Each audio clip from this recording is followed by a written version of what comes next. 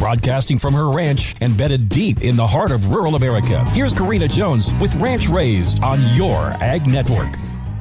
Yesterday was nationally known as Mother's Day, but to most of us who ranch, it was more commonly kept as just another spring Sunday. I have honestly never been the celebratory type, so keeping the day regular and checking off the spring to-do list alongside of my family probably brings me the greatest satisfaction. Like many ranch moms, I continue to serve my family even on Mother's Day because that is just how the good Lord designed me. So it was a big breakfast of bacon, avocado, and egg breakfast burritos to start the day. I usually only have one of two choices on Mother's Day: branding somewhere or AIing. Since we had a beautiful blessing of an inch of rain the night before, the neighbor postponed his branding, so that meant I had some wonderful help to make a little progress on planting the garden. Our AI guy was under the weather, so I had to stick a few of my daughter's herd that had come into heat that morning. I've always said AIing on Mother's Day means calving on Valentine's Day. Then it was back to the kitchen to whip up a big batch of cavatini pasta bake that my family had been requesting for supper. And with that, I salute all of the farm and ranch mamas who never asked for a day to be celebrated, but just keep on serving and working, because after all, taking a day off during the spring madness would just be awkward. Cheers to another trip around the sun fulfilling our destiny. The hand that rocks the cradle rules the ranch.